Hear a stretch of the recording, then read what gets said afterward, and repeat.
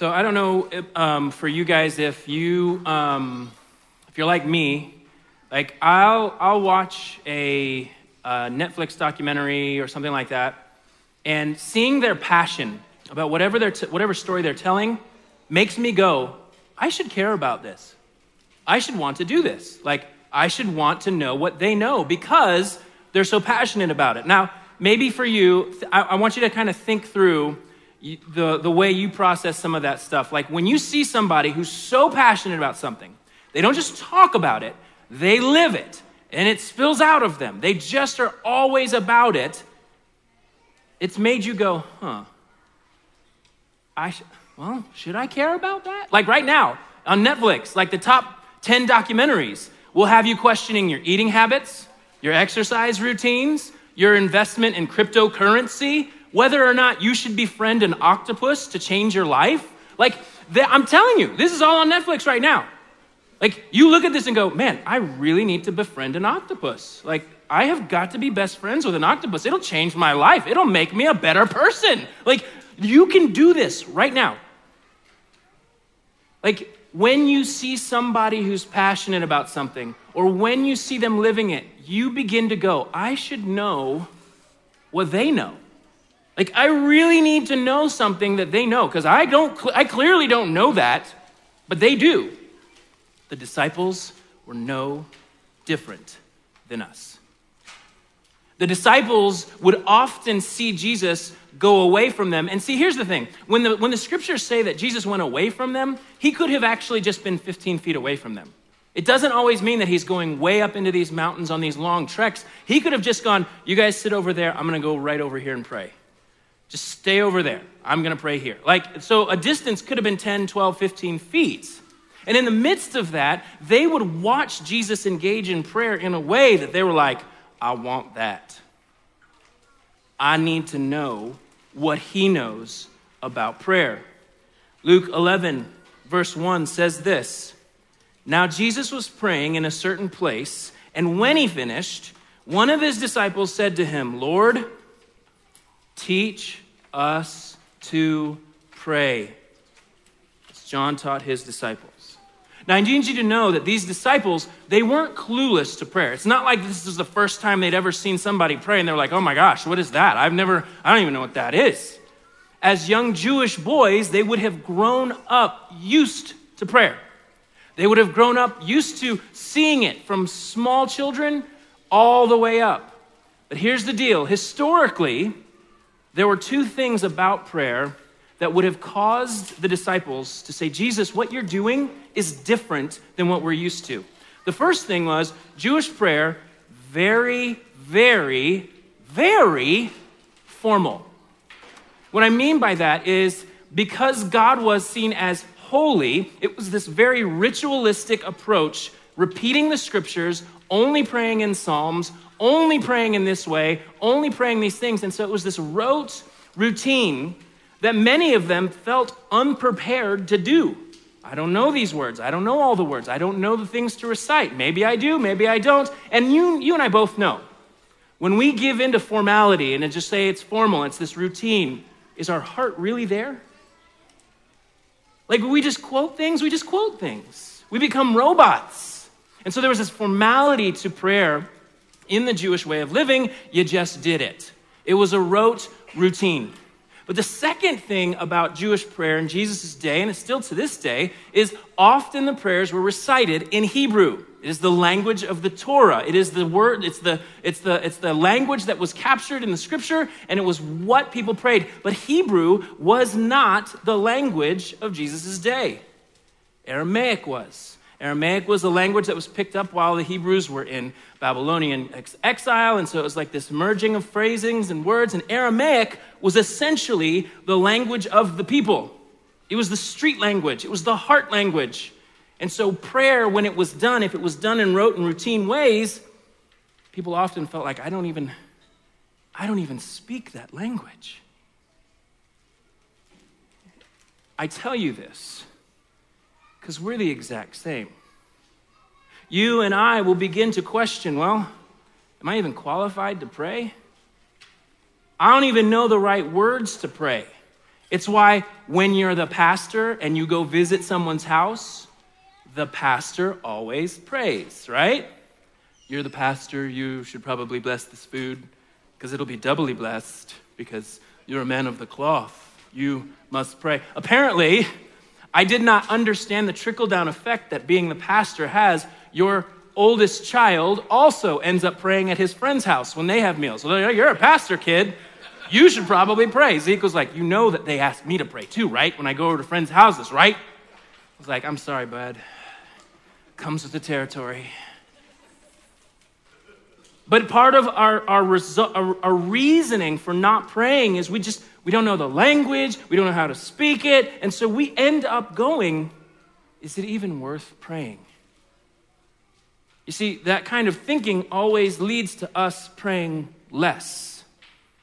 But Jesus has other plans. Jesus was not praying in set forms and using thous and thines and post-hastes and things like that where we end up going, what? And that's what I've always been amazed at, is when I sit with people who they talk one way, and then when they get in their prayer time, you know what I'm talking about. They change their voices, right? Most holiest Father, thine goodness to us is wonderful. Yeah, so you ready to go to that Carolina Panthers game? That's the strange, weird. I'm like, what are we doing? And the disciples probably felt that. They're like, the way you're doing it and the way you're talking and the way you're acting doesn't match up with who you are. What is this about? And the confusion that it sets in.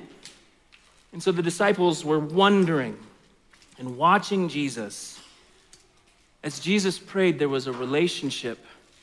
And there was almost like this heartfelt needs that Jesus was able to bring to his Father and be able to commune with his Father, to be able to speak to his Father as Father. And you and I, as we read the scripture, we end up going, why isn't my prayer life like that? Why don't I walk like that? And Jesus does give some words to them in Matthew chapter 6. He says, when you pray, don't babble on and on as the Gentiles do. They think their prayers are answered merely by repeating their words again and again. Don't be like them, for your Father knows exactly what you need, even before you ask him. Pray like this. At staff meeting this week, Brian brought it up. He was like, Jesus says, your Father knows your needs. Is he trying to say, hey, then don't pray? No, he's saying because he does know your needs, you should pray. Totally different mindset. Jesus changes the way we look at things when it comes to prayer. Prayer not being about repetition, but being about a heartfelt, need-meeting, family-type relationship where we bring our requests to God. Luke 11, verse 2. And he said to them, Jesus said to them, when you pray, say, Father, hallowed be your name. Your kingdom come. Give us each day our daily bread, and forgive us our sins, for we ourselves forgive everyone who is indebted to us, and lead us not into temptation. We don't have time to do this teaching on the Lord's Prayer, this abbreviated version this morning. But if there are 3 words that I can tell you that Jesus wants us to walk in when it comes to our prayer, it's our desires, it's our dependence, and it's our deliverance. It's our desires, it's our dependence, and it's our deliverance. And the amazing thing about this is when you're saying, Father, your kingdom come, your will be done, that is the cry of a Christ follower. Someone who does not follow Jesus is not going to pray this prayer. You want to know why? Guess whose kingdom we want? Guess whose name we want? Our own. The prayer and the cry of a believer is, God, your kingdom and your name. Guess what happens when you begin to pray those things? It's not like you're going to make his kingdom come and his will be done and his name be bigger. It's going to change in your heart that you're going to want it more. That is one of the biggest problems we have, is because we don't want his name and we don't want his kingdom, even in the church. We will dress it up as if we do, so we come to church, because really we're just wanting God to bless our kingdom and our name. And if I can just add church going to it, then maybe he will. first thing Jesus says is Father. Huge shift. Dada. Daddy. We think that's so unrefined, uneducated. No, it's the heart cry of our prayers as we come to him because he is a good Father. But our dependence as well. Give us this day our daily bread. It's not just talking about that physical feeding. It's talking about sustaining us for life and faith. So where's our dependence begin to shift? When we want his name and his kingdom to come, we start to depend less and less on us and more on him. But then that last part, that forgive us our sins as we forgive those who sinned against us and lead us not into temptation. It is deliverance. It's freedom. We want freedom, right? Like we live in a culture that's boasting to be free. You've got to unshackle yourself from everything. That means God. That means the man. That means the government. That means this. That means like you got to be free. You got to be able to do it. And you just become a slave to trying to be free. Jesus has given us the formula for freedom. It is to know forgiveness of sin this way, and it is to release people from their sin against you this way. And to not get tied up in slavery again by falling into temptation. Desires, dependence, deliverance. This is the way to real life. But Jesus, through this abbreviated version of prayer, has changed our perspective. It's not about our activity. We always focus on our activity. Did I pray today? Did I say it right? Did I do the right thing? Did I say it enough? Did I say it big enough? Did I say it loud enough? Have I done everything right to be qualified to pray? Have I done everything? And we begin to focus on the activity of prayer rather than the character of God, which is what we're invited to do every time we pray. And Jesus emphasizes this with a story. And I believe this is how the story goes. Bro, you up? Bro! What is it, man? It's like midnight, bro. Bro, you'll never guess who came to visit me tonight. You're right, I won't, man. It's midnight. I'm not playing your guessing game. Bro, guess. No, not guessing. What do you want? Little Johnny from back in the day, bro. He came and visited me tonight at midnight. Dude, bro, you gotta come. You gotta see Johnny. You know, Johnny from back in the day. What Johnny? Johnny Muscles? No, the other Johnny. The other Johnny, bro. Johnny No Neck? No, the other Johnny. Johnny Fast Feet. You remember how fast he was back in the day? Bro, he's visiting me tonight. What do you need? Bro, so I don't have any bread. So could you hook me up with some bread? I need just, like he's visiting, he's a guest. I need some bread for him. If you could just take care of that, that'd be awesome. Bro, you need money? No, dude, I'm not that kind of a schmuck. I just need some bread, bro. Bread. Like for the tummy, bro. Bread, bro. Bro, bread. Hook me up.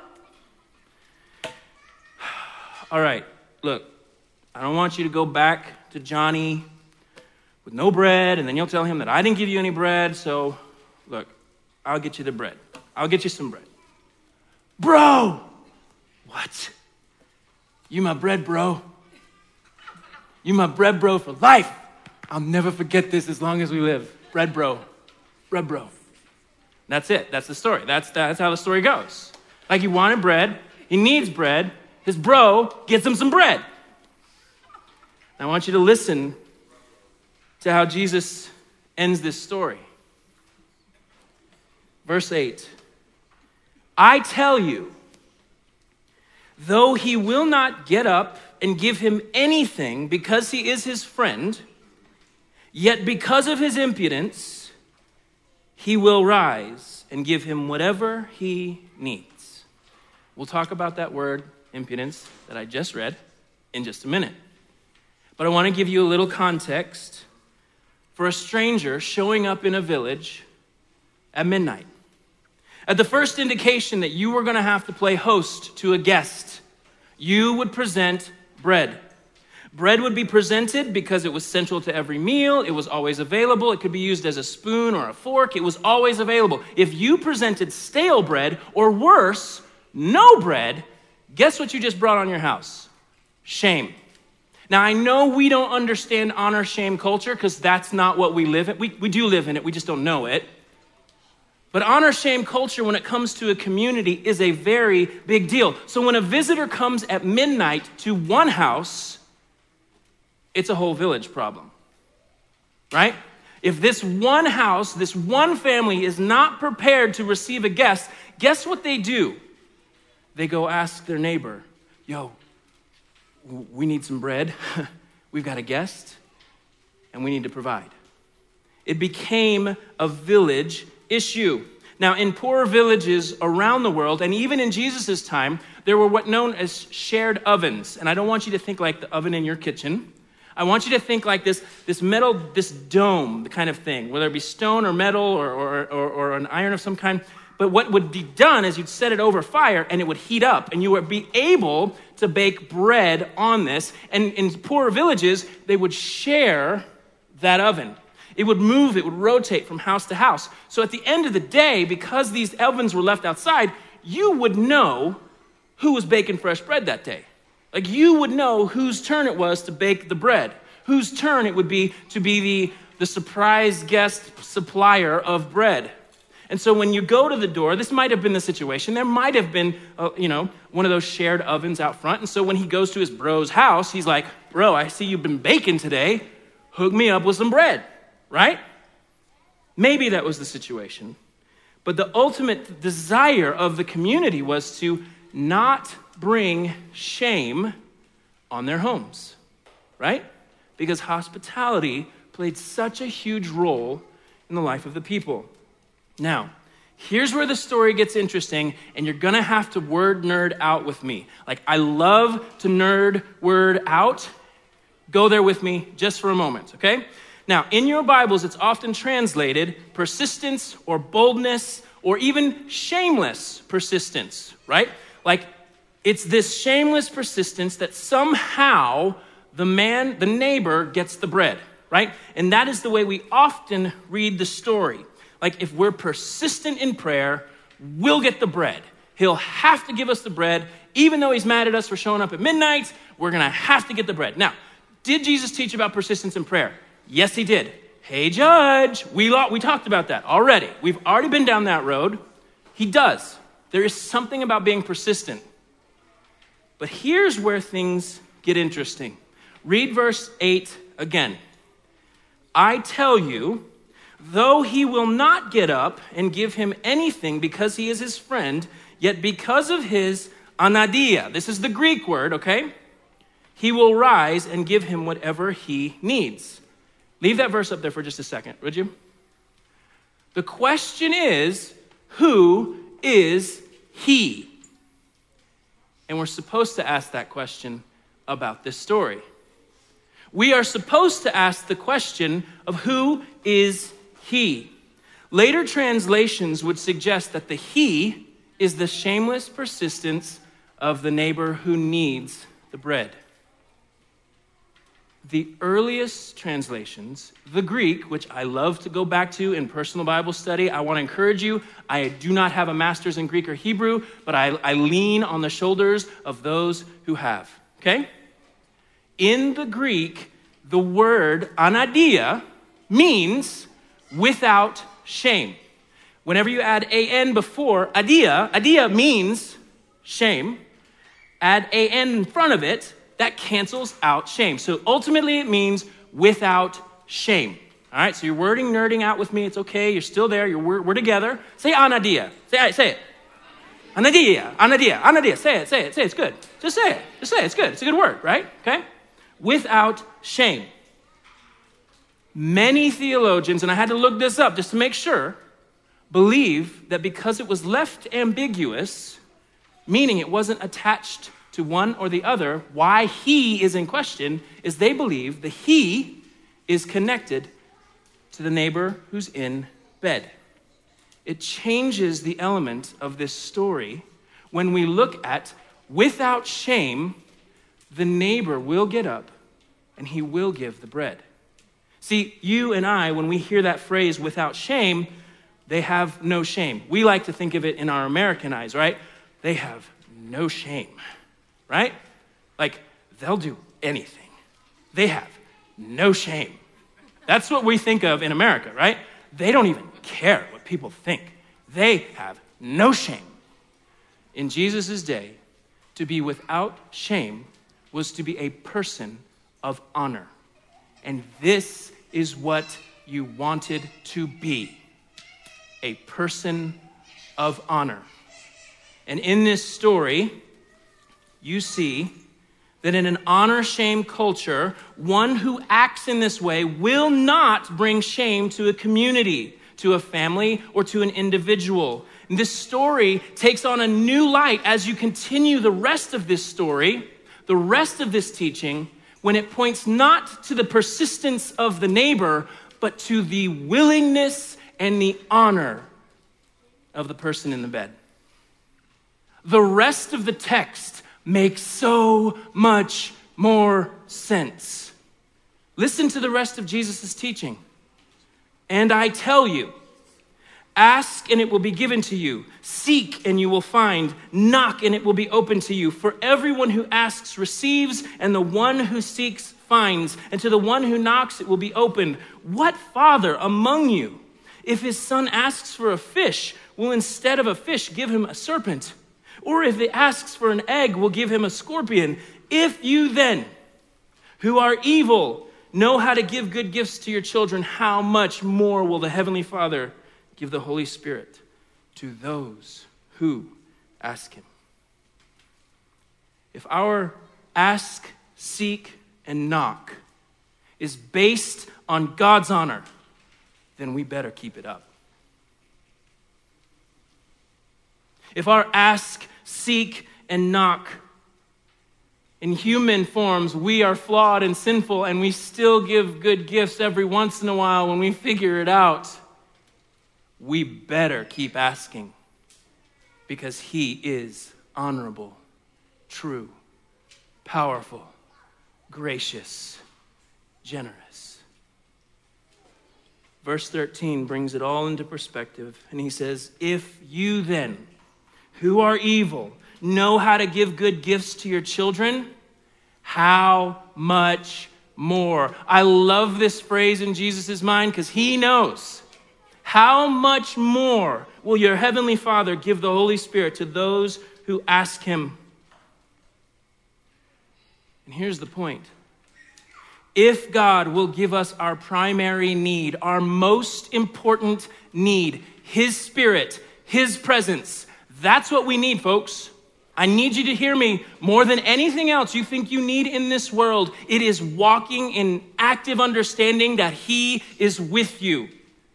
That is what we need more than anything else in this world. And if that gift he is willing to give, which next week we're going to talk about it, it's Pentecost, the Holy Spirit was poured out, they prayed, God answered, gave his Spirit. If he will do that, then he will take care of all your other needs. If he's willing to give us what's most important, himself, then yes, he will guard us from temptation.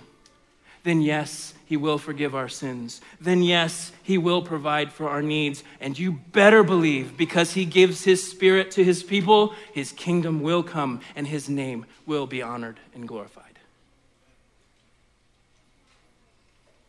Our prayer life is not built on our activity of prayer. It's built on the character and nature of God. Jesus changed the focus of the disciples in prayer, not because of who they were even.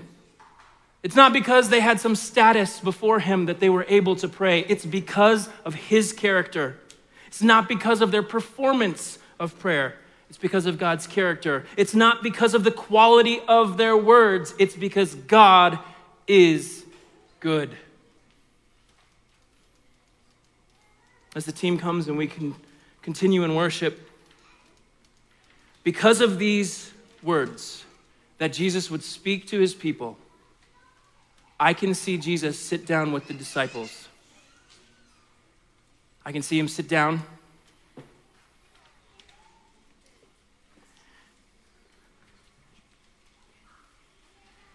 I can see Jesus lean in real close to the disciples and say, I know you're going to be tempted to believe God is not good. I know you have been through some of the craziest circumstances in your life.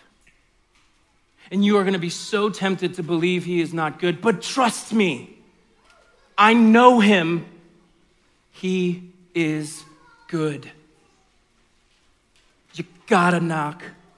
You gotta seek. You gotta ask. I know that because of some of the circumstances you've walked in, you're gonna believe that he cannot provide for your needs. But I know him. You gotta keep asking. You gotta keep seeking. And you gotta knock. You are gonna wanna ask my Father in heaven. I promise you, he's good and he's powerful. And I know life is gonna tell you all the opposites of that, but you gotta take my word. He is able and he is good. See, this teaching on prayer isn't that you should do it more. This teaching on prayer is to change our perspective of who God is. And I absolutely believe if you have views of God that do not align with what Jesus says, you won't pray. That's why this is a big deal to Jesus. Because a life without prayer means we are taking control. And instead of ask, seek, knock, we'll do it ourselves. We were made to walk in relationship with God in a way that we put everything else off to the side.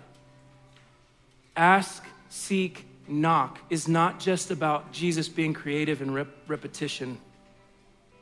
Each of those grow in their aggressiveness towards our approach. To ask, I was trying to think through this process, but as a college student, I remember there'd be times a college professor would say something and I'd raise my hand and I'd be like, whoa, wait a minute. What about? And I'd ask the question, right? And the college professor who thought they were super smart, right, gives you an insignificant, I was not happy with those answers. So guess what I did when after class was over? Not just asking, guess what I would do?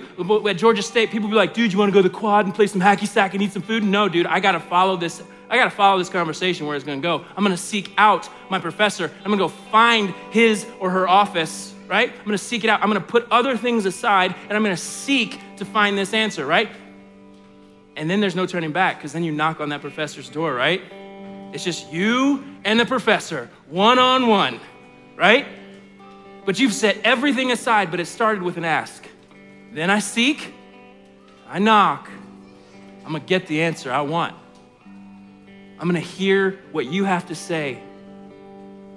But we get to ask, seek, and knock, not a professor who may or not know anything, right? We get to ask, seek, and knock a God in heaven who is better, who is more, who is all-powerful, who is generous. And how do we know he's generous? He gave his son. Will he not give us everything else? How much more? How much more will your heavenly Father pour out his Spirit on those who've asked? Father, this morning as we continue in worship, singing these songs that, Lord, confessing we can get so rote and routine in them. Would you awaken our hearts? Would you enlarge our hearts? Would you open our eyes to your goodness? And that, Lord, your goodness and your power fully displayed in Jesus on the cross and his resurrection alive. Thank you for being our bread, bro.